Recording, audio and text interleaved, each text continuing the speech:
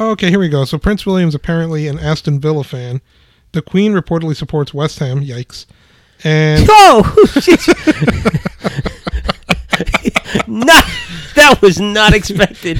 Pro Ralph for the crown. Pro Ralph for the crown. Jesus. Prince My God, do you think she goes down to the docks with the prince every once in a while and scraps? I don't know. I hope you like the championship, Queen. Oh, my God. Do you think she wears shirts that says we all hate Millwall? She's probably down there throwing fists, I mean, man. of all the clubs in England, I would never expect the Queen to be a hammer. Forever blowing bubbles. She's been around since the war. I'm pretty sure she's ready to throw like knuckles down if she needs to. She's fucked up some Millwall people back in the day. That's the greatest thing I've heard tonight.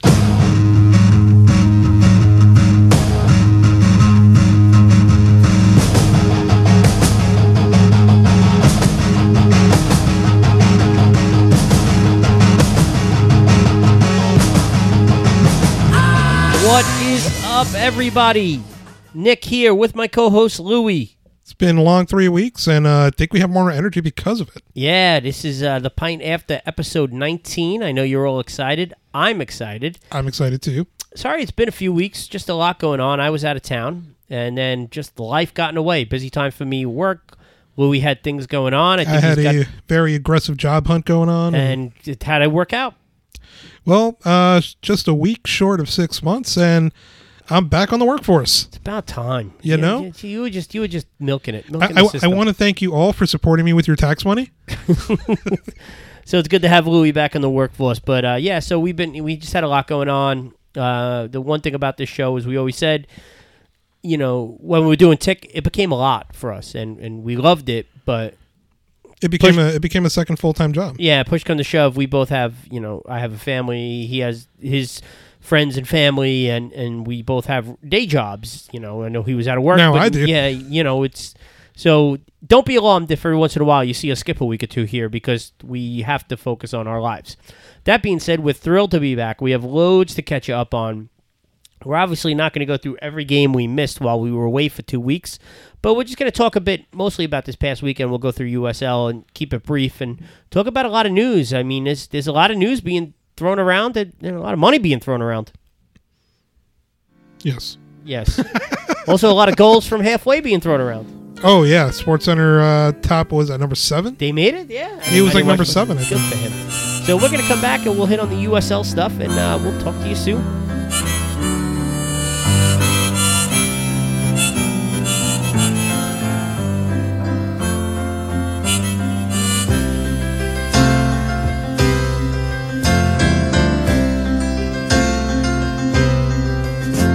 It's 9 o'clock on a Saturday. A regular crowd shuffles in. There's an old man sitting next to me, making love to his tonic and gin. All right, so starting off in the USL with some news that we've missed over the past couple of weeks. Birmingham Legion added 4 local businessman leaders to their ownership group. John Harbert, he's an associate with Harbert Management Corporation's U.S. real estate team. Jack Bryant, he's a director and co-portfolio manager of Harbert Discovery Fund. Billy Harbert is the chairman and CEO of BL Harbert International. Jim Rain is a founding partner of Bonavento Capital. And the ownership group now stands at 7 with these additions. Yeah, it's interesting. We'll see how that turns out for them. Some other news from them. They announced a partnership with Nike. Nike will become their official supplier as they take the field in 2019.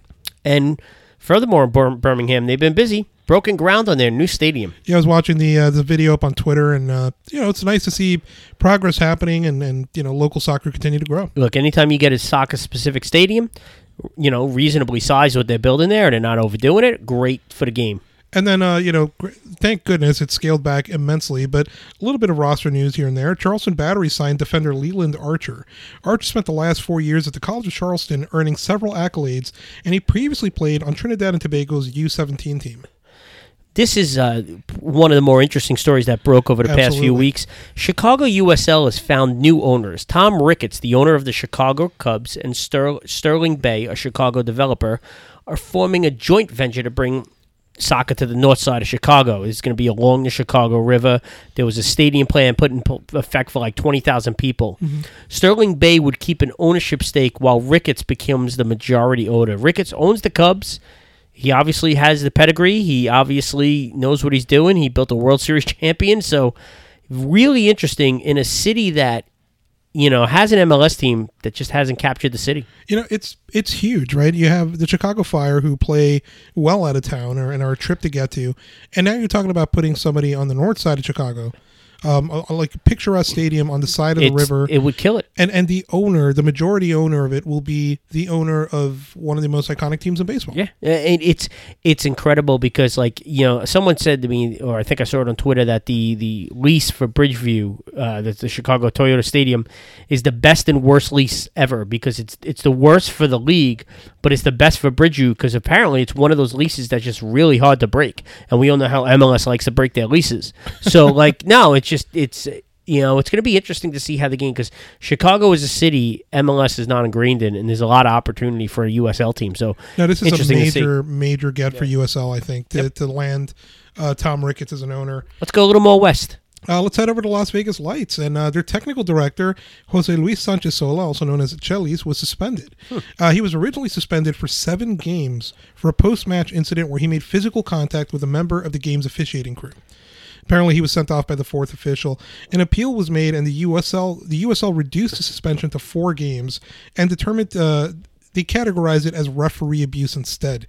I think it was something along the lines of, I think he might have pointed or maybe pointed a finger into the chest of a referee, and then it was like, hey, 7 games. And we all knew he was a wild card. Yeah, absolutely. He's a kind of a loose cannon. But, I mean, I think for that, 7 games is kind of excessive. Like, when I know we've been away a couple of weeks. When did this happen? Was this recently, or was it like a week or 2 ago? I want to say like 2-3 weeks ago. 2-3 weeks ago. At that point, he officially has been suspended for more games than the Lights have played at that point.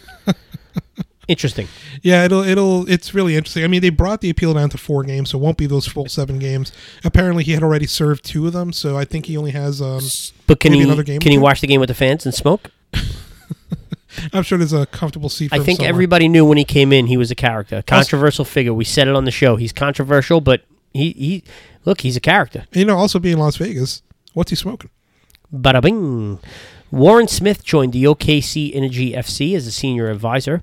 Smith is the co-founder and former president of Sacramento Republic FC. While he will help in a number of ways, he will focus on helping the front office staff in their execution of the 2018 season and helping the club find a solution to be in a soccer-specific stadium for 2019 and beyond. OKC Energy, they obviously have a buzz there. The fans are behind them, so getting in a soccer-specific stadium without renting a turf, which will be a foreign concept for Kansas, OKC. Good luck to Warren Smith. I hope he does it. Good luck to him, and hopefully, let's say that club needs more luck than just off the field, because on the field, they've been rough. Pretty terrible. We'll get to that point in a minute, but let's move on to Orange County. Orange County SC acquiring Argentine center mid Nicolas. Oh wow, they got me. You got me for once. Zornomas. Yeah, I would say the C is silent, yeah. On loan from LAFC. 22 years old, he joined LAFC on trial in February and played in the Argentina Superliga for Club Social and Deportivo Defensa y Justicia. Ottawa Fury FC acquired centre-back Donnell Henry on loan from the Vancouver Whitecaps. So Whitecover. Listen, it's been a couple weeks off. Vancouver Whitecaps. Henry joined the Whitecaps in December after spending 3 years with the Queens team, West Ham United, of the EPL. He also played for Blackburn Rovers, who just got promoted, AC Horsens, and Toronto FC. He's also started 20 of 22 appearances on the Canadian national team. So Ottawa's always had this thing with the Canadian national team players, so happy to see it. Yeah, I think I like Ottawa so much more now than I did when they played in the NASL. I think we missed a Jay August call out there, but Yeah, I did. He was over there for the promotion. Oh, that's right. He was there. Yeah, he was there. Reno 1868 FC signed midfielder Duke Lacroix, and I think we've been fans of this guy for a little bit. Lacroix spent preseason with Reno and last year with Orange County SC, making 5 appearances before a season-ending injury. At 24, he's also seen time at Indy 11 and Ocean City Nor'easters of PDL. Solid. He's got some great feet for being a little. I guess now he's a little bit older on, but he makes things happen. I like watching him play. I think he'll be a good addition. We enjoyed watching him on Indy. I remember specifically he was one of those players we liked. Reno will host a friendly against Monarcas Moriela of Liga MX. Morelia, sorry. The match is set for July 14th at Greater Nevada Field. Last season, Rito played Atlas, so they're doing a good job bringing in the Mexican clubs. Absolutely. Rochester Rhinos finding a way to stay in the news. Rochester announced a new stadium naming rights agreement. The stadium, formerly known as Capelli Sports Stadium, will now be known as Marina Auto Stadium after Marina Auto Group secured the naming rights for 2018. Marina previously held those same rights in 2009 and 2010. That stadium has had more names. Yeah, I mean, like they have Tough situation. Talk about teams. Like, I mean, right now they have the Rochester Lancers playing there, the Lady Lancers, the Rochester Super 9. I can't remember their And it's a shame because it used to be, it was one of the best places in the late 90s, early 2000s. They were looking at MLS, and we talked to what's his name on our show earlier in the year. I can't believe it just slipped my mind. The beat reporter up there, I forget his name, Jeff DeVeronica. Jeff DeVeronica. Yeah, and just a fascinating story because you want to see it. Look, that area needs soccer, man. So any reason for us to possibly go up and go on a road trip and stop at the Finger Lakes and go to some vineyards? I mean, just come on. Let's talk about San Antonio, and we're not talking about them wanting to go to Mexico before MLS. Let's talk about Chris Tirpak. He was with the club and they mutually parted ways. Tirpak had a goal and an assist in 6 appearances this season. He has made 32 appearances overall with 7 goals and 4 assists since joining before 2017. Remember, he was an impact player for the Scorpions. He was. They've also signed forward Kyle Murphy. Murphy spent the last 2 seasons in Rio Grande Valley. He started 32 of 56 games, 10 goals, 4 assists. He led the Toros in scoring with 7 goals last year. He's also made 1 appearance with the Houston Dynamo. So, decent signing there. St. Louis making a number of moves. First, Christian Valesky was sent to the OKC Energy in exchange for another international spot. Valesky had scored 1 goal for St. Louis this season. St. Louis also loses another player, Austin Martz. He undergoes surgery to repair a muscle tear in the hip, making him unavailable for the next 3 to 5 months. They did have one signing, Ghanaian midfielder Edward Opoku. Opoku spent the last 2 seasons with AC Connecticut of PDL. In what seems to be a bi-weekly thing, Toronto FC moved the location of this weekend's game. Scheduled at BMO Field, the match has now been moved to Sportsplex at Matthews, North Carolina, to face the Charlotte Independents. So far this season, Pittsburgh and Charlotte had each received an extra home game from Toronto FC because of BMO not being available. A friend of the show, Mike Pendleton, was kind of going off about this on Reddit and on Twitter, and I have to say it is pretty unfair. You have now. I gotta be honest, it's not like Toronto 2 draws 20,000 people. There's no other location you could play a game up there? I mean, but even aside from that, absolutely, they should be able to force someone to come up there and play on a college field somewhere, a high school field somewhere. But it's also a question of now you have Pittsburgh and Charlotte each receiving an extra home game. Yeah. And obviously it's going to be sensitive to a Rowdies fan like Mike because they're crap on the road. So when you have teams receiving additional home games, it definitely gives them an advantage over other teams in the league. I hear where they're coming from. They're still going to finish 5th, but it's still playoff spot. It is. That's right. It's not the NASL anymore.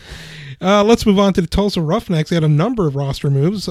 They acquired defender Wyatt Omsberg from Minnesota United on loan. Omsberg is a rookie selected in the MLS Super Draft this year after playing at Dartmouth College. They signed, and this was kind of big for me, signed Montenegrin center back Nemanja Vukovic. I like him. Vukovic was actually with Atlantic City FC, although he hadn't played a game yet. But he spent the last 2 seasons with Indy 11 and the previous 2 with Sacramento Republic. I'm sure he's happy to get back into... I will say this.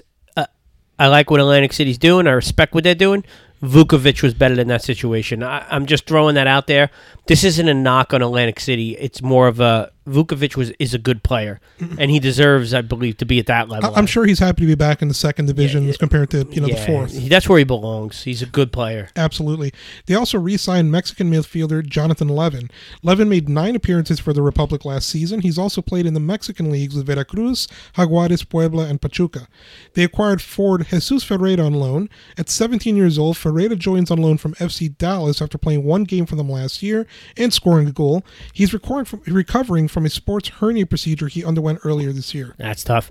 Let's move on to matchups, and obviously we missed a couple of weeks, so we're not going over the past few weeks. We'll just hit this past weekend really quick. Just touch on the key points. Riverhounds in the 11 went to a 0-0 draw. Pittsburgh is still undefeated in 8 games in this season, 4 wins and 4 draws.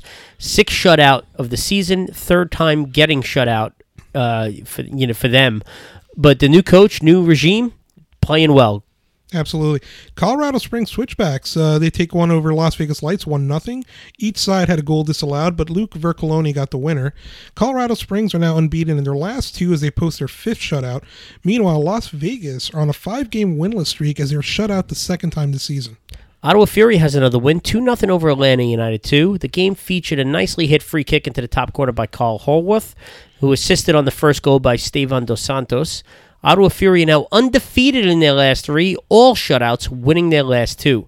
Atlanta are looking for their first win since the season opener. They're winless in their last 7 and are on a 4-game losing streak, 3 of which were shutouts. Not good for Atlanta right there. I guess Ottawa realized they were making you look bad with your pick. I know. They're still not really making me look good, but go ahead. Real Monarchs SLC, they take one 1-0 over Fresno FC. An 8th-minute goal by Michael Chang decides the match.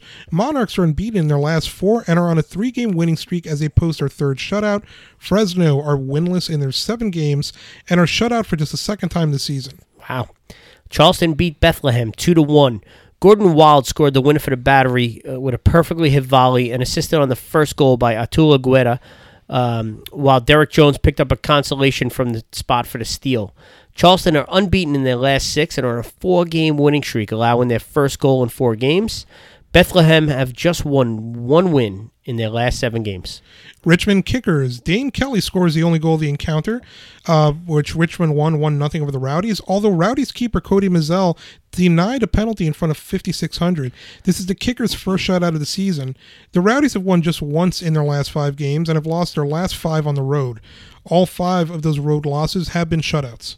Charlotte Independence beat Cincinnati 4-1. Big result there. Cordell Cato, Jan Urka, Kay Vassar, and Eamon Zayed all had goals for the Independents. Donnie Koning picked up the only FC Cincinnati goal. Charlotte broke a 5-game winless streak, scoring 4 for the first time this season since the opener.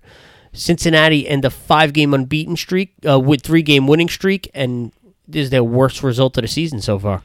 Absolutely. Seattle Sounders lose at home 1-0 to Portland Timbers. Portland had a goal disallowed, but a last-minute stoppage time winner from Eric Williamson gave it to Portland in the end. Sorry, go ahead. Seattle are in a 3-game winless streak, shut out twice in that span, and have dropped their last 2. Portland are now unbeaten in 3, all of those shutouts, and post their 6th overall shutout of 2018. And I would be selling myself short if I didn't bring up the fact that they also lost the Sunday 1 game. Coach Gio with the big result. Oh, yes. Sorry, I root for Gio. Tulsa Roughnecks had a rough one. No pun intended. They lost to Phoenix Rising FC 5-1. Dieter Drogba had a pair of goals for Phoenix, including this ridiculous long-range free kick. Kayvon Lambert, Cody Wakasa, and Chris Cortez rounded out the scoring for the Rising. Fernando Arque was the only goal for Tulsa there. Tulsa have yet to win a game this season. Yikes, and they gave up 5 goals for the 2nd time. A little rough for the Roughnecks. Phoenix are on a 6-game unbeaten streak, 3-game winning streak. Scoreless draw between Rio Grande Valley FC and San Antonio FC. Rio Grande Valley are on a 4-game unbeaten streak and post their 3rd shutout of the season. They've only been shut out twice this year. San Antonio are also on a 4-game unbeaten streak and post their 3rd shutout of the season while getting shut out for the 4th time themselves. Honors even between Orange County and St. Louis, 1-1. A Faneuil Kavita own goal was undone by a Lewis Hilton equalizer for St. Louis. The St. Louis captain, Jonathan Barden, was shown a red card, and head coach Anthony Poulos was also sent off in stoppage time. Orange County have found a result in 6 of their last 8 games. St. Louis have only 1 loss in their last 8. Sacramento Republic 2, Reno 1868 3. Cameron Iwasa assisted on the first goal by Yuri Matricic and hit the second to open the scoring for Sacramento, but 3 goals in 5 minutes for Reno gave them the win in front of over 11,500. Paul Marie and Brian Brown each had goals, while Mohamed Thial had the winner and an assist for the visitors. Sacramento have only 1 win in their last 4 games. Reno are undefeated in their last 6. Big result here. Nashville SC beat Louisville City FC 2-0. Nashville get revenge on the 2-0 season opening loss handed by Louisville as Lebo Moloto records the brace in front of 8,600 fans, and they stay undefeated at home. Nashville have only 1 loss in their last 7 games and post their 5th shutout. Louisville post their first 2 losses of the season, the only times they've been shut out. For Nashville, it's good to see, being their hockey team got eliminated. Had to throw that in there. And then matches tonight. Bethlehem Steel take one 3-0 over New York Red Bulls 2.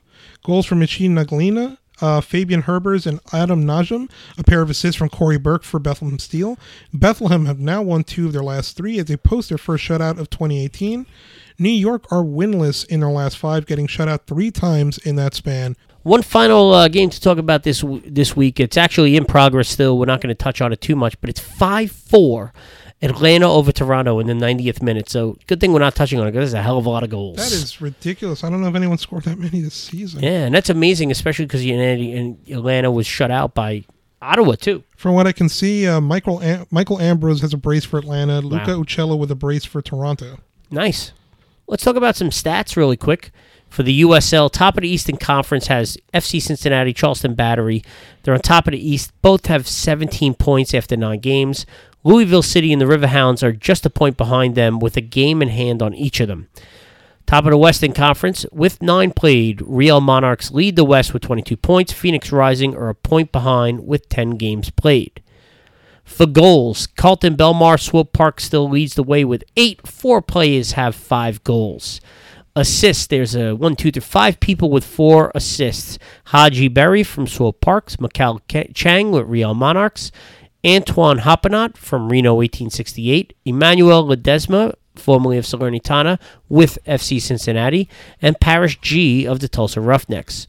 Shutouts, Andre Rawls of Orange County has 5, Owen Fawn Williams of Indy 11 has 5, and Matt Pickens has 5 from Nashville as well. Best beard of the 3. Saves, Andre Rawls of Orange County has 33, as does Fabian Serda of the Tulsa Roughnecks. Finally, there's 3 players with 5 yellow cards leading that way. Forrest Lasso of Cincinnati, Richard Dixon of the OKC Energy, and Joel Huiqui of the Las Vegas Lights. Last note, player of the week is Efrain Alvarez, LA Galaxy 2. Scored a hat-trick against St. Louis FC in a 6-3 win over them last Wednesday. Going on to the PDL news, FC Golden State Force forward Pedro Fonseca named PDL National Player of the Week for weeks 1 and 2. Across 3 wins against San Diego Zest, Orange County SC under-23s, and San Francisco City FC, he recorded 4 goals with an assist. Calgary Foothills FC, they named Martin Nash as an assistant coach for the 2018 season. As a player, Nash played in North America and England, including with Vancouver Whitecaps of USL, winning 2 USL titles. He also played in the A-League before that, winning another 2 titles, has 38 caps for the Canadian men's national team, and has served as an assistant coach for the Ottawa Fury and the Canadian men's national team. Of course, a little side note, his brother just happens to be Steve Nash. Nice. San Francisco City FC named MoviePass as their title partner.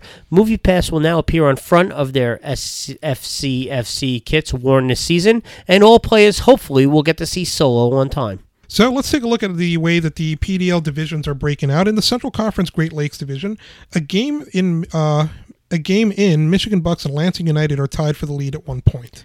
In the Northeast Division of the Eastern Conference, with a game apiece, Westchester Flames and FC Boston lead with 3 points. Eastern Conference Mid-Atlantic, with a game each, Long Island Rough Riders and Reading United AC are tied at 3 points. Eastern Conference South Atlantic Division, Tobacco Road FC, Charlotte Eagles have 1 win to lead the division at 3. Southern Conference Deep South Division, with no wins in the division, Peachtree City MOBA, South Georgia Torment FC, Mississippi Brill FC, and Memphis City FC each have 1 point. Southern Conference Mid-South Division, only 1 game played. Corpus Christi FC have 3 points and the lead. Southern Conference Southeast Division, a win for Lakeland Tropics gives them the lead of the division at 3 points. Western Conference Mountain Division, FC Tucson win and lead the way with 3 points. Western Conference Northwest Division, 6 points for Calgary Foothills, and 2 games give them the lead. Western Conference Southwest Division, FC Golden State Force are on top of the division, perfect after 3. They've scored 12 goals and given up none.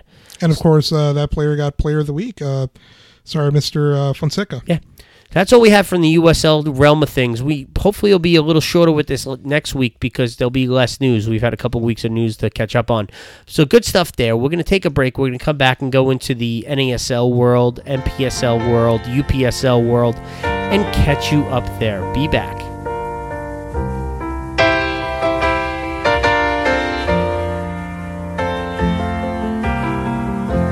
A bottle of whites bottle of red,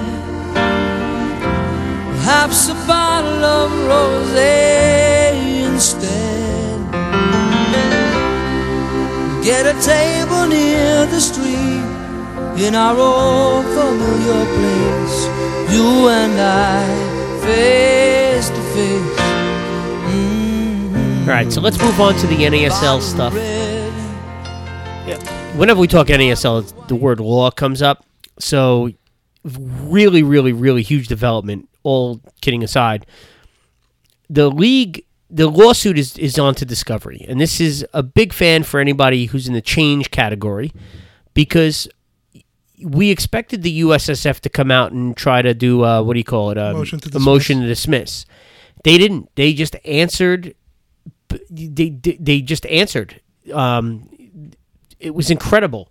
I'm like kind of at loss because I didn't expect it. So the league received answers from both USSF and MLS in their federal antitrust lawsuit. In providing those answers, the Federation and First Division have declined to file the motion to dismiss.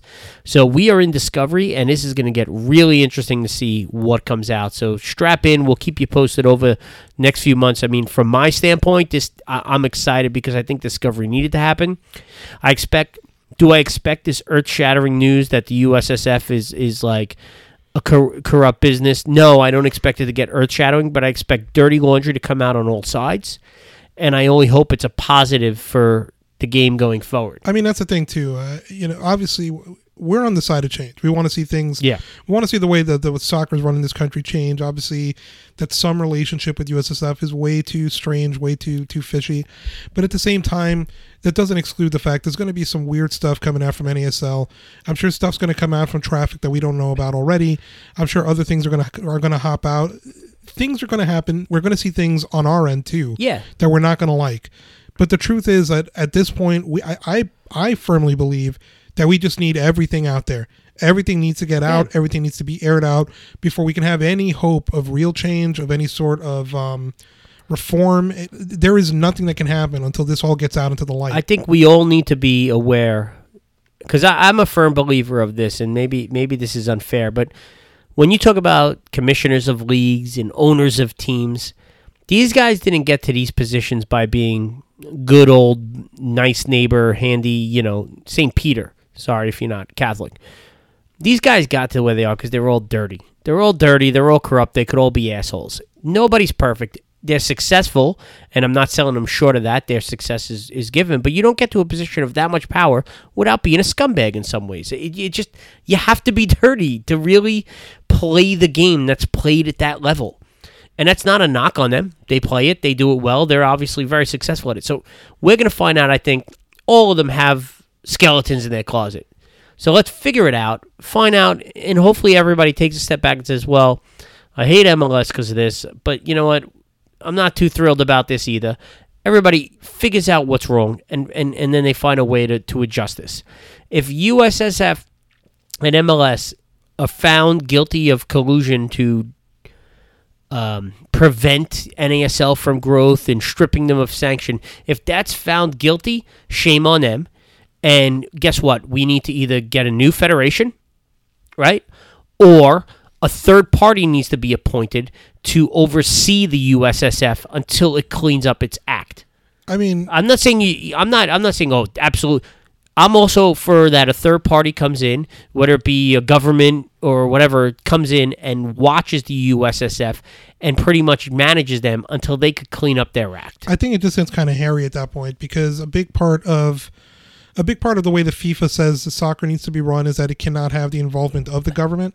So government involvement could hurt us, at least in the short term. That's true. But at the same time, like, what do? Do you have FIFA come in? FIFA, who has its own track record of corruption. I don't want FIFA in this shit, no. And like, they're out there now trying to force Australia and India to do stuff, which granted, the Australian thing and FIFA needs someone to oversee them. But how do you even begin to clean that up? You can't. FIFA is so dirty. FIFA is so filthy. It's unfortunate. The reality is this game that we love, it's dirty. It's just corrupt all over the world, not just here. Just dirty and corrupt.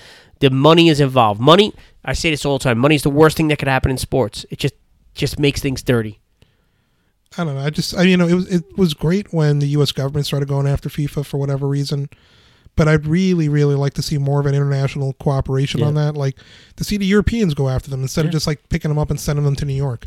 There needs to be reform at FIFA before we can even hope for something serious to take over here. I forget who it was. I don't know if it was a coach in Italy. Maybe it was the Roma coach after everything that happened or whatever. Talking about VAR in the Champions League. Oh, yeah. I think it was the coach of Roma who said something along the lines of, you want to see VAR? We have to wait till Real Madrid wants VAR. When Real Madrid wants VAR, we're going to see VAR. And he's making a statement that the big teams kind of get to push the weight around, and maybe it's true, but coming back home, this discovery thing, we kind of went off on a tangent, is huge. So looking forward to see what comes of that. But let's go on to NPSL. Let's get back on the field, because for me, I like the on the field stuff better, man. I like to talk soccer. So let's do it. Let's start with the NPSL Player of the Week, Academica SC forward Cody Golbad, who picked up 2 goals and 1 assist in a 4-0 win over the East Bay Stompers on May 5th. Golbad currently leads the team with 6 goals and 2 assists. Has been with them for 2 years. Wow, 4-0 win. That was a drubbing, right? No else took a drubbing on May 5th? My wallet. It was Kentucky Derby Day. Anyway, Kingston Stockade unveiled new kits in their new shirt sponsor. Lyft becomes an official sponsor and will appear on the lower back of the new kits. Players get a ride home, right? That's a great sponsorship deal. That's a good sponsor, yeah. That's a really good sponsorship deal. Now let's move on to another bit of news that was pretty interesting. Small. This is obviously for most of you kind of old news, but we haven't tackled it on the show at all. New York Cosmos owner Rocco Commisso makes USSF an offer that they shouldn't refuse. Commisso proposed $500 million in funding, including $250 million of his own money, to allow new and select existing clubs to compete at the highest level. He also asked for 10 years for the project to come into full compliance with the professional league standards. If the deal between USSF and some were ended, he offered to buy the same rights at a higher price, providing extra money that could support youth, amateur, and women's soccer. Multiple reports also indicate that Commisso and the NASL are seeking the support of Honduras and Puerto Rico. There's been articles written about this. I do know that letters have gone out to all nations in CONCACAF and the Brazilian Federation. So really quick, let's get into our thoughts on this, or you want to wait for the questions? There was some questions about it. It wasn't much. Because I have some thoughts I want to talk about. Let's go for it. I like this move by Commisso. He obviously, he's looking to throw his money into soccer. There's a care about the game there, right? Good. I like that. 10 years project to come into full compliance with Pro League standards. That's a fair ask. Very fair ask by Rocco. Amount of money? Right? Give me 10 years to get this happen. I'm investing this much money. Fair ask. If the deal between USSF somewhere ended, he offered to buy the same rights at a higher price. How is that? How do we know that's different from the sum deal, though? I guess the sum deal really just sort of benefits. USSF is a nonprofit organization. They should be going out to the market and pricing deals. You can't just you can't be complaining this sum deal is a little corrupt, which it might be, and that I agree with that. But then I've seen that they should be, pricing out these services as a nonprofit. Then you can't offer to buy your own thing. Like, they should go the route of a nonprofit, right? Well, here's the thing: if the USSF goes out to price this out, which for all we know they have not, and you have a competition coming in and offering to buy them at a higher rate, they should go with that. In theory, they should. Yeah. Also, when he specifically says the money could support other entities that are currently not. Right now, that sum deal really is just for USSF. Oh, no. I agree with him there. No, that I do. Like, I want to see the money not just for MLS, but also for the youth, the amateur, the women's soccer. But I feel like with this one, the request should be that they go and price new deals, and I will bid. If I lose the bid, so be it. But they should also, demand that they put the money into youth soccer, amateur soccer. There should be a bidding process. That should be the appropriate way of a nonprofit. I agree with that, but as a businessman, the last thing you're going to say is you should go out and bid. Yeah, I get it, but again, this says that to me, that's just me not being a businessman. That's just saying, what's the difference between that and some? They're both businessmen trying to get their scratch their own crotch. In that case, I think USSF has the obligation to go out and price this out. I think that's where I'm going with it. That's where I think they should go. That's just me. So that's one thing I kind of am a little shady on, like whatever. Multi reports, Commisso seeking the support of all the federations. Good, bring the community. I think Rocco's done very good here. I like the move, whatever. I know the Federation's asked him for a full detailed plan. He should put together a full detailed plan. I know he says he's against sharing it, but I don't know. That's what non-disclosure agreements are for. That's like the only other thing he's come out like he doesn't want to share with Garber and company. I understand why he has the animosity, and he should have the animosity, but sign a non-disclosure agreement. You're all professionals. Show your plan. That being said, if someone's offering $250 million, God damn it, the president of USSF should agree to that meeting. Why is he not agreeing to that? Well, because, he has to be out there to get us the World Cup that we're going to probably lose anyway. Guess what? If you're gonna wine and dine people for the World Cup or whatever you got to do for the World Cup, I'm sure New York City's on your map. Probably. I'm not trying to be an arrogant New Yorker. Like, I'm sure there's going to be business in New York somewhere. You could sit down with Rocco. He's offering $250 million. You don't send someone under you to do that. That's if you're the Federation president, $250 million, you know what you could do with that? You meet with that man. You don't agree? Fine. Walk away from the deal. But meet with him. I mean, here's the thing. I hope that anyone who listens to the show knows by now. We do our utmost to kind of be fair and unbiased, really just share our opinions. Now, we have called out, we've basically called out the Cosmos and Rocco for stuff that they've done, like going after journalists and whatnot. But in this case, like, we really are on board with what Rocco's doing. I don't see any negatives to this. Yes, maybe he should share the plan, do it under an NDA and get it so that they can't share it, fine. But right now, I'm on board with all this. The only things I would say that maybe I have a little fishiness is, number one, share the plan. Sign an NDA. You're a professional. Don't stoop to that level of, I don't want to share with this guy. And the other thing is, like, end it with some and sign with me. To me, that's not exactly fair practice either. Those are my only two negative feedbacks to this whole thing. The rest of it, I'm Team Rocco on this one. And I've been anti-Rocco for a while. But let's move on to New York Cosmos B, as they agreed to donate 100% of their NPSL ticket sales to Street Soccer USA. Street Soccer USA is a national nonprofit that uses the power of soccer to help people of all ages and backgrounds take positive steps forward in their lives. Street Soccer brings a wide range of free programs which connect soccer skills to life skills to youth and young adults in low-income communities across the country, including over 1,600 individuals in New York City alone. That was in 2017. Tickets will be priced at $10. See, to me, this is another great sign by the Cosmos getting into the communities. I mean, those low-income communities are the communities we're not getting these players from, right? Because it's all pay-to-play. Great move here. I mean, they've had a pretty extensive, I think, the last 2-3 years relationship with Street Soccer USA, and I think this is great. Even with them dropping out at the professional level, even now just playing at an amateur level. And I'm sorry, I don't mean that the club is not professional. I do mean that the league is not considered professional. I think it's a great move that they're still trying to find a way to contribute. They're still trying to find a way to make some sort of positive impact. By their own existence. Let's move on to NPSL standings across the league. Do it. Let's go to Midwest Region North Conference Division. Sioux Falls Thunder FC and Minneapolis City SC share the lead with 4 points after 2 games. Midwest Region Great Lakes Conference, AFC Ann Arbor have 6 points after 2 games. Kalamazoo FC follow with 3 points in 1 game. Northeast Region North Atlantic Conference, New York Cosmos B, Kingston Stockade, and Hartford City FC all have 3 points after a game each. Actually, we should amend that. This was all done yesterday. I apologize. I do know Cosmos B has won their second game, so I know they have 6 points. I'm unaware about Kingston and Hartford at the moment.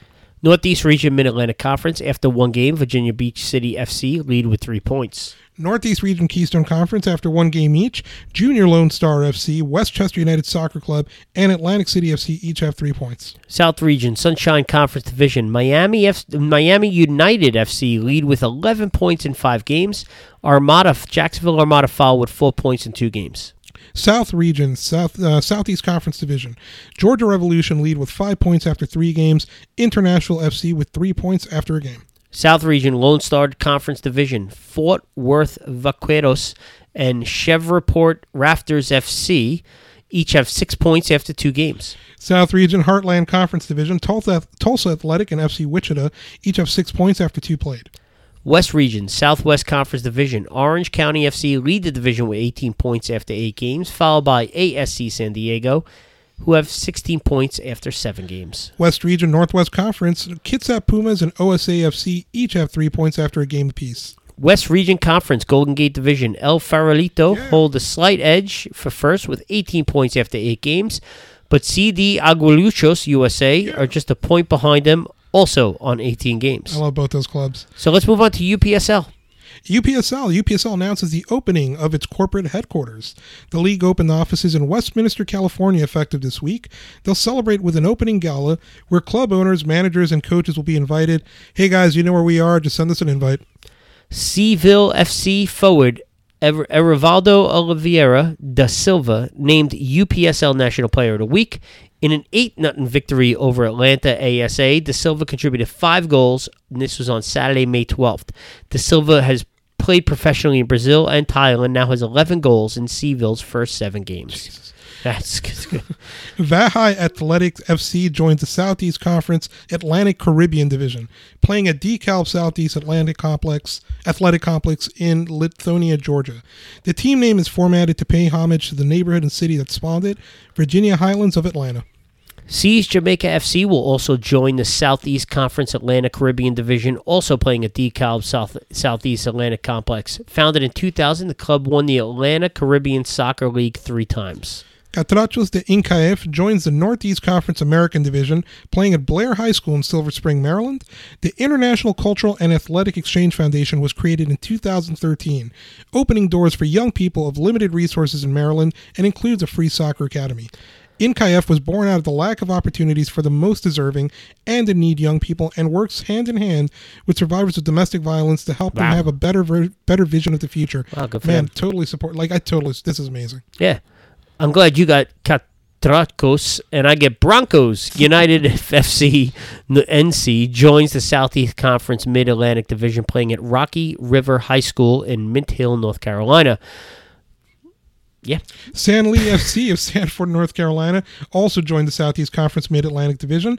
Tim Blodgett, head coach and general manager, served as a Marine Staff Sergeant and featured on the All-Marine Corps team. Yep. He's also capped on the U.S. Men's 7v7 team. I just envision him doing his team meetings like, remember that movie, Full Metal Jacket? Arlie Ermy, rest in peace. Yes. FC Imperial joins Texas Conference, playing at FBCA Sports Complex in Sugar Land, Texas. The club is being seen as a foundation for a higher level of play for products of the Cedar Stars Academy in Houston. Owner Harold Zurita spent time as a player in North and South America. Imperial, also the name of a Costa Rican beer. HP Drifters FC of Amarillo, Texas, will join the Central Conference North Division. Clay County SC of Jacksonville, Florida, will join the Southeast Conference Florida Central Division, playing at Eagle Harbor Soccer Complex.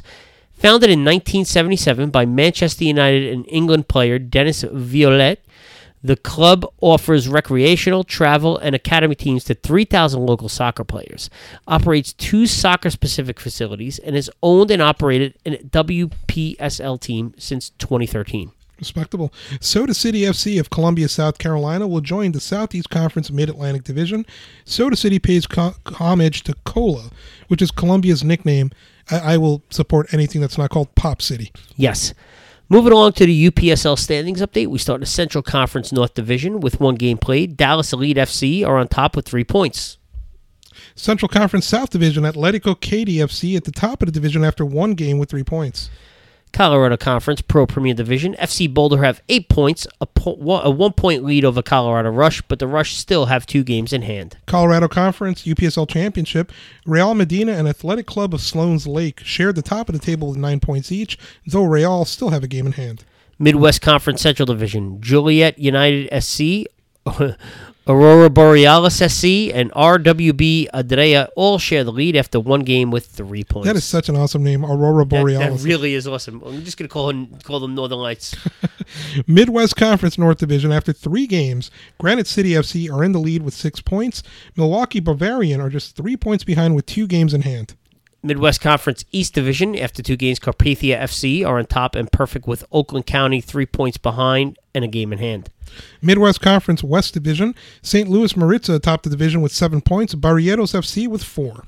Mountain Conference, Idaho Lobos FC atop with 9 points after 4 games. San Juan FC behind with 7. Northeast Conference American Division, Rochester Super 9 Pro SC and Junior Lone Star FC both have 12 points, so Rochester have a game in hand. That Super 9 team is the other one that's playing at now Marino Auto Stadium. And how about that for Junior Lone Star, who are up there in the standings both in UPSL and NPSL? Northeast Conference Patriot Division, Mass United FC lead with 10 points. Juve Pro Soccer and Safira FC just behind them with 9 each, although Safira have 2 games in hand. Southeast Conference Florida Central Division, Inter Orlando lead the division with 16 points, widening the gap from America SC and Golden Goal Sports SC, who each have 9, although Golden Goal still have a game in hand. Southeast Conference Florida South Division, Florida Soccer Soldiers top the division with 15 points after 5 games. Miami Sun FC with the same number of games trail them by 5 points. Southeast Conference Mid-Atlantic Division, Low Country United have 25 points after 9 games, leading Seaville FC, who have 18 points, still have 2 games in hand. My favorite, Southwest Conference, no division. Sporting Arizona lead with 12 points in 5 games. MSC United just behind them with 10 points in 6 games. Western Conference Pro Premier Division, California United FC2 are perfect after 8 games with 24 points, scoring 42 goals, allowing 3.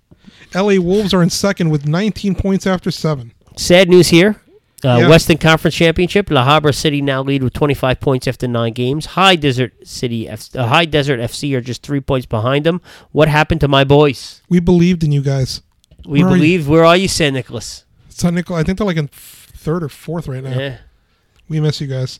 Let's close it out at the Wild West Conference. Coyotes FC lead with 25 points after 9 games, 3 points ahead of California Victory FC. Yeah, so I'm just really disappointed in my San Nicolas. I really am. I'm just checking really quick. They are in 3rd place. They still are in it. Still 7-0-1 after 8 games. They got a game in hand, and they have 21 points. So, honestly, it's still impressive goal differential, 40-6. I will say you have the La Habra City at 25 points. It's 22 points. Oh, dear. I'm just not sure. I may have to check your homework. Very, very interesting. I feel like with the UPSL, they're just going about their business. They're just not, they just... it's interesting. They're going around opening up their corporate headquarters. They're at about 170 teams now. They're expecting to be at about 200 by the end of the year. Yeah. So, they just keep kind of moving on, expanding. Understood. But speaking of, let's take a break, come back, do some listener questions. Sounds good. Let's take a break.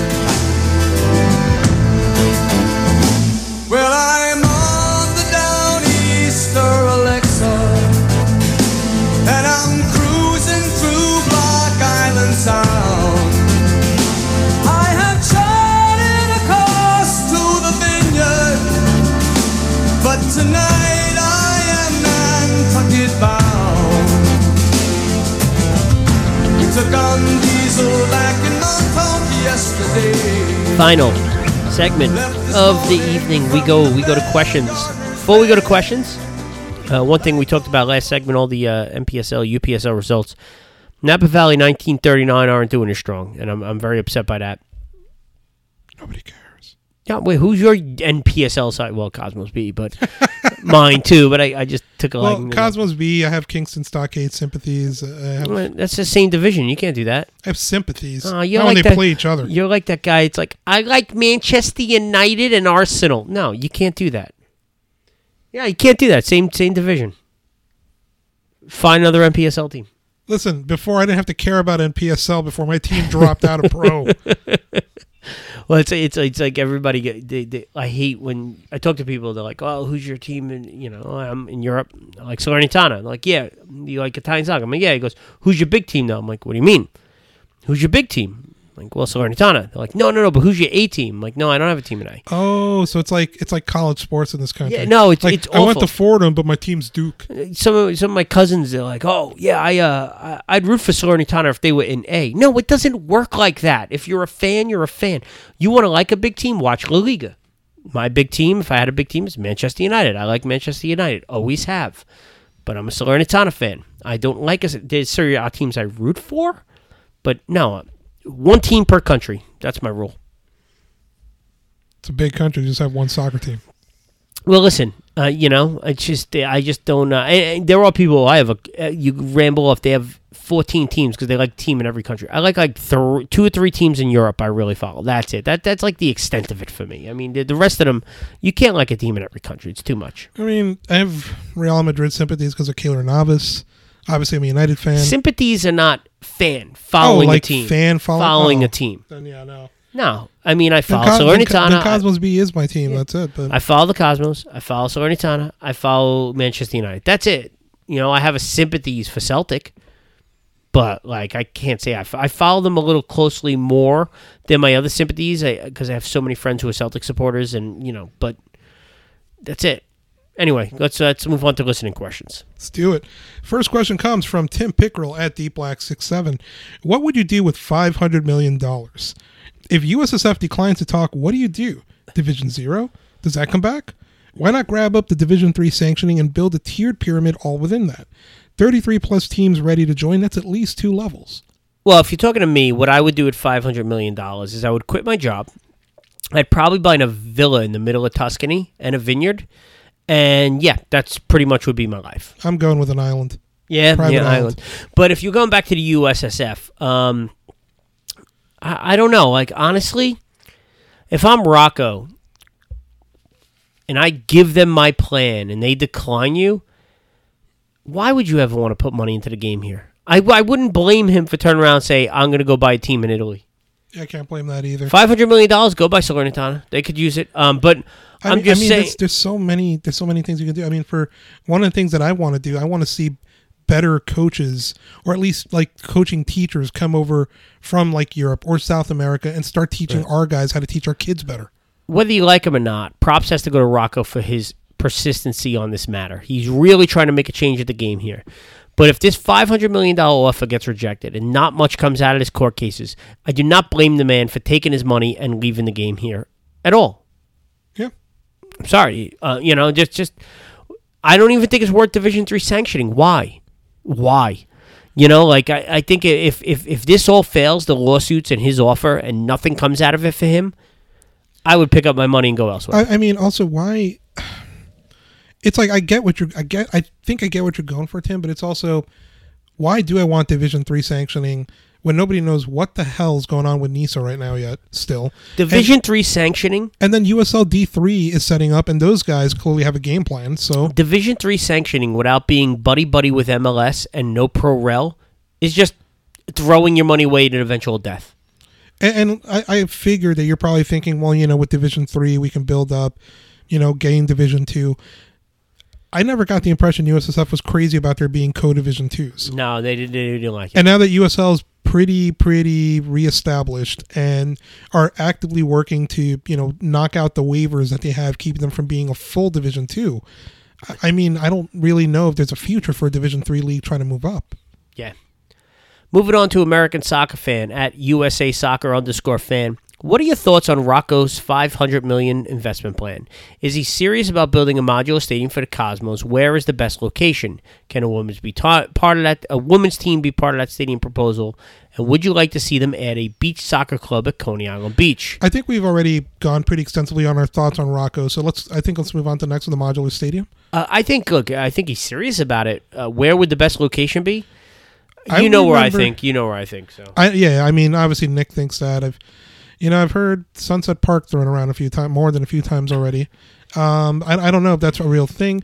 I do think a women's team needs to be part of the stadium proposal. You need to justify that. You can't just say that, especially at their current state of NPSL, which is 14 games and then Open Cup if you're lucky, unless this year you're not. If you're going to do a modular stadium, all right, because let's not forget over in New York, let's pretend all the teams were at the same level, which they're not, I know, but let's pretend they are. You're now in a game of territories. Right? I could see the 3 teams going with the territories. You have to me, get Queens. Because if New York City FC get Queens, because there is that location in Long Island City they're looking at, that's a big thing. Or at least get, specifically, Eastern Queens. Yeah. I mean, obviously, Bay Ridge is good down in Brooklyn because you could build on that local community and build a good community club down there. Mm-hmm. But I just think, modular stadium, lower divisions, you got to go with this soccer-loving people that will embrace. So I would say either stay down in Coney Island if there's a place to build down there, or come up to Queens by the Citi Field area. Yeah, absolutely. Again, I think you need a women's team to kind of justify that stadium, even if it is modular.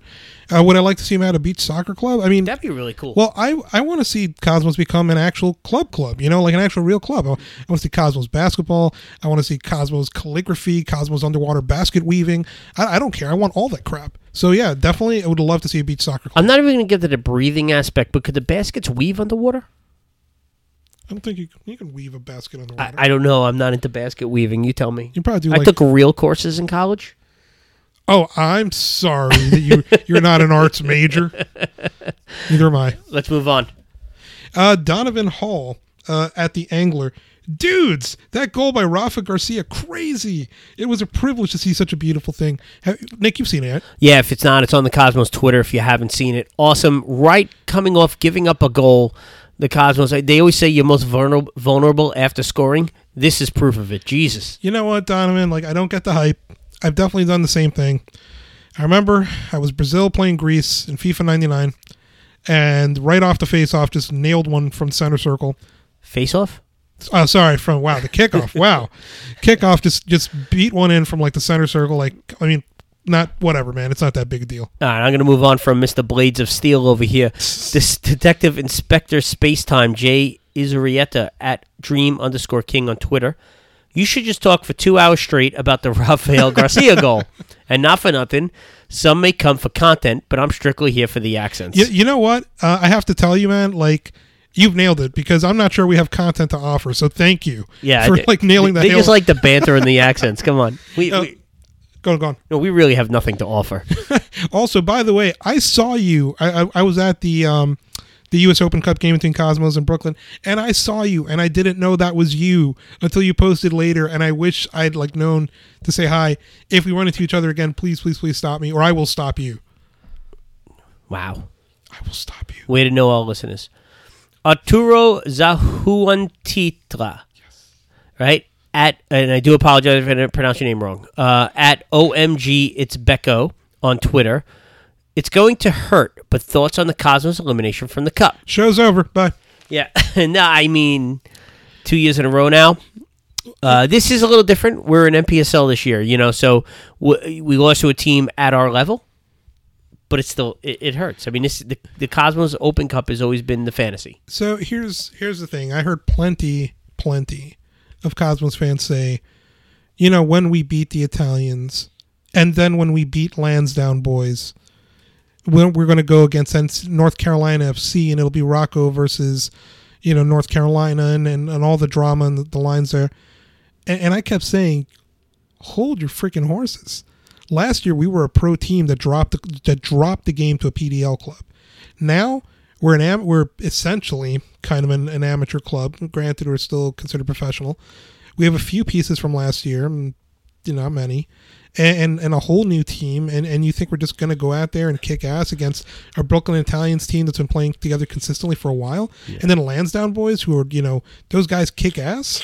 No, it's not easy, and Mendez is a little bit different than Gio. So I'm not surprised, and I don't mean that as it hurt to watch them get eliminated, but I'm not surprised. A lot of people said it last year. The reason they went out of the Cup is because they were quote unquote this new team just put back together. It was a tough situation. Same thing here. I mean, I know it's Cosmos B, but it's a whole new roster and everything. I think things are a little different. We were put back together, but we've been playing together for a few months. We had more than a few games on the NASL level going. True. And then we went to Reading, and I think we got, my opinion, we got super distracted by that Saudi Arabian game, and the priorities weren't there, and we got knocked out of a competition that we didn't know we barely would qualify for the next year. Not qualify for, get into. It really stinks. You could only hope that the Cosmos E come out in the league, and they come out strong in the league. They really have. They've looked solid in league play. You could only hope that they make a run in NPSL. I mean, because honestly, you just want to see them on the national landscape and in the conversation. You want to see the Cosmos name still being, worth something, for lack of better terms. And obviously, the Cup was the big chance. They're out of it, and that sucks. So hopefully they could make a run in the NPSL and be a discussion point on the national soccer footprint. If they fall into third, fourth place, it's going to be, you won't hear the Cosmos a lot. I mean, I'll say this. I heard somebody, I don't want to specify names or anyone, but somebody of consequence say that it's, the Cosmos had hit rock bottom when we got knocked out of the Brooklyn Italians game. So I don't know. It's they're in a bad spot right now, in my opinion. But look, let's focus on the NPSL question a little more, because next up is Joshua Taylor at JT Saka 88. How have Carlos Mendes and Danny Sotelo impacted the Cosmos B team for this season in the NPSL? Your thoughts? Well, we're undefeated in 2 games. Obviously, we pulled off a ridiculous. Here's the thing: that for whatever it was, we beat the Italians in NPSL. That was a really, granted, skillful, but also a high degree of luck goal. Yes. And we edged them out 2-1. Now we went up to Boston, and we did trash them. Understood. But I mean, Danny has a lot of experience, but he's still working with a whole lot of new pieces. Carlos Mendes is literally a first-time coach. Granted, so was Gio when he started. It's going to take a while. It's going to take a bit. But I mean, it's great that they're 2-0 and they're marching forward. They're continuing to go. But at the end of the day, like, the thing that mattered the most to a lot of the fans was the Open Cup. Mm-hmm. And the thing that has always consistently been dangled in front of these fans for years has been the Open Cup by the organization, who has always highlighted the Open Cup even more than the NASL. Cosmos B didn't play that great in NPSL last year, and it's a whole new team. NPSL is competitive for the level it's at. Now, I think they're playing well in the league this year, and they should, because their roster, I think, is one of the stronger NPSL rosters in that division. They should be at the top. I have honestly, and I have to say this honestly, Arturo, I have not been able to watch league play yet. I wasn't able to go out to Long Island for the game. I couldn't watch the Boston broadcast. But based on the NPSL play, the thing that surprised me was how weak our back line was. We looked absolutely open along that back four. I do think Neeskins played out of position. Why does it? That's been the way of the Cosmos for at least the last 2 seasons. But at least, it kind of gets better, I guess. But this, based on what I've seen for the last 2 seasons and based on what I saw that night, was ridiculous. Okay. We looked absolutely exposed every time. We hung out our Macklin Robinson, the goalkeeper, out to dry several times. And that's another thing. Macklin Robinson scares the hell out of me because he looks like Jimmy Maurer but not the good days of Jimmy Maurer. I'm talking about the days when Maurer decides to leave his box and attack a ball and leave the back. It scares the hell out of me. So I don't know if that's sustainable for a season. Hopefully they can stabilize that back line. Make Robinson more comfortable with staying back and defending a little more. But we'll see. Yeah, I haven't been able to go out to any of the games yet. I was away and then busy month at work. I just haven't been able to see anything. But we'll see. We'll see. Eyes on them. Hope they're doing well. I did watch a play. It was the goal from last night. But we'll see where it goes. Moving along to Antoine Latrin, at Antoine Latrin on Twitter. What could happen to USL clubs, I'm thinking about Sacramento or Phoenix, who is investing heavily on its infrastructure and team to get to MLS? If it doesn't get promoted, could it kill it economically because the sums invested wouldn't get the money back? Really, really good question. There was a follow-up point by John McPherson at JohnMCP66. From a PRFC, that's Phoenix Rising FC, point of view, they built a pop-up that was planned before they thought about an MLS bid. As for players, most are on 1-2-year contracts. They're pretty much all young up-and-comers, bar one. Guessing the investment in Tucson and Ute may have waited, though. I think it's a really interesting question. And I think for John's point, I'm not as concerned about Phoenix as I would be about Sacramento. Yeah, I mean, like John says, absolutely. Before Phoenix Rising existed, it was FC. Oh my God, I can't believe I forgot the name. Tucson FC, Tucson FC. And so they were already existing on a smaller scale. Now they've stepped it up. They found major investors. They found that Chinese billionaire, I think, recently, who's interested in throwing money at the team, and he has a lot of connections. His, I think, daughter was born there and in Phoenix and everything. But it's I don't know. I don't know what to tell you. It's as far as Sacramento Republic goes, I probably would be a little more nervous about them. Oh, yeah. Everything we've heard is built for MLS. And if they don't get MLS, what is the point of that team? Does it stick around? Is there enough support? Will the fans care enough if they don't get MLS? When they've all been, that's all they've heard. you want to see something in from a Puerto Rico. I'm sorry, Phoenix Rising, PRFC, and Phoenix Rising standpoint. I look at San Antonio, and obviously San Antonio right now is pissed off at MLS. And the judge, whatever his name is, said you're better off getting La Liga than MLS right now. Not La Liga, Liga MX. Now that's something to watch because while I don't think Liga MX would make sense in New York City, getting Liga MX in San Antonio would be that'd be big, huge thing.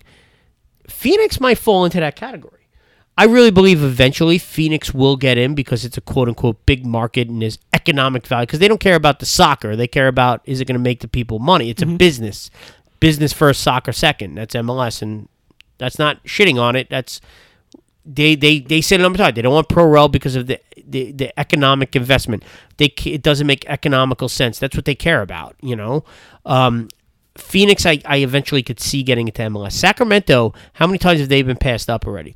And if they don't get into MLS and they get told no, I worry about what happens to the Republic. I really do. Absolutely. Also, by the way, the name of the club was Arizona United, not FC Tucson. I'm confusing them with the PDL side. So, yeah. Tucson's a completely different city. Yeah, exactly. So, I mean, yeah, there's definitely, I would say there's more of a concern for Sacramento. I definitely agree with John McPherson. But it remains to be seen. Sacramento's whole model was MLS related, and I think it could be contingent to their survival. I wonder how many in the organization, you know, stakeholders, investors, might decide that it's not worth their time anymore and just pull out. And this is why we are on the change camp. Not because we're both anti-MLS, because I don't think we sit down and watch. Yeah, we're not anti-MLS. We know what MLS is. It's an American sports league, and we know, for better or worse, that's what it is. But for teams like Sacramento, Phoenix Rising, or even if you want to go lower, you go to community clubs like Detroit City or Chattanooga, or even go lower in our backyard. You like a community team like Pancyprian Freedom or Greek Americans. These are clubs that, you know, maybe at the NPSL, UPS level, they'll always be around because it's amateur. But these are clubs that, if they were given the opportunity to go up in rankings, and I'm not a pro-rel guy. I'm a pro-rel guy. I want to see it, but I'm not like one of those, has to happen. But that being said, you give these little community clubs an opportunity to get to the top level, their attendance will double. I really believe their attendance would at least double, if not triple at their level. You know, and then you probably wouldn't have to worry about the future so much unless a bad owner comes in and buys 42 Dear to Drogba for millions of dollars when they only make $100,000 a year. That would kill the club. But it's different. You know, now knowing that the top division is closed, it brings up a whole different discussion. Yeah, I'll agree with that. I think that wraps it up for this week's show. Where can they find us? You can find us on SoundCloud, Pint After, of course. You can find the show on Twitter at Pint After Pod. You can find Nick at Pint After Nick. You can find me at Delta Reaper. Once again, we love to talk. You know, we love to talk soccer and cats and New York and everything. And, you know, Nick's always on a Mets and Billy Joel kick or whatever. But I've been very good. You've been on vacation. So, yeah. I haven't done Billy Joel yet. What do you mean you haven't done Billy Joel? We haven't had a Billy Joel episode yet. I feel like that's about to change. Oh, are you talking about my Twitter? Your Twitter. No, totally. I just thought of that now having Billy Joel night. But I've been very, very good. I've been trying to separate the two. I know people were upset because I talk a lot about the Mets. I'm looking forward to seeing if I can watch a broadcast this week of FC St. Pauli playing Detroit City. That'll be a lot of fun. That's a great event. I have a lot of friends going up there. My roommate's going. I can't make it myself, but, you know, looking forward to trying to catch a broadcast of that. That'll be a lot of cool. Good, great event there. Thinking about when I'm over there, maybe trying to get over to Hamburg for a game if time permits, but it'd be pretty cool. So thanks everybody for listening. Sorry about the long break. Really apologize. Life got in the way. Might happen again. Just setting it straight, but we're always going to be here talking to low division soccer. Great stuff going on as always. Lawsuits on the field, some good stuff. We'll be back hopefully next week. We think we're going to be. If not, we'll let you know. But thanks again for the questions. Most importantly, I love you all.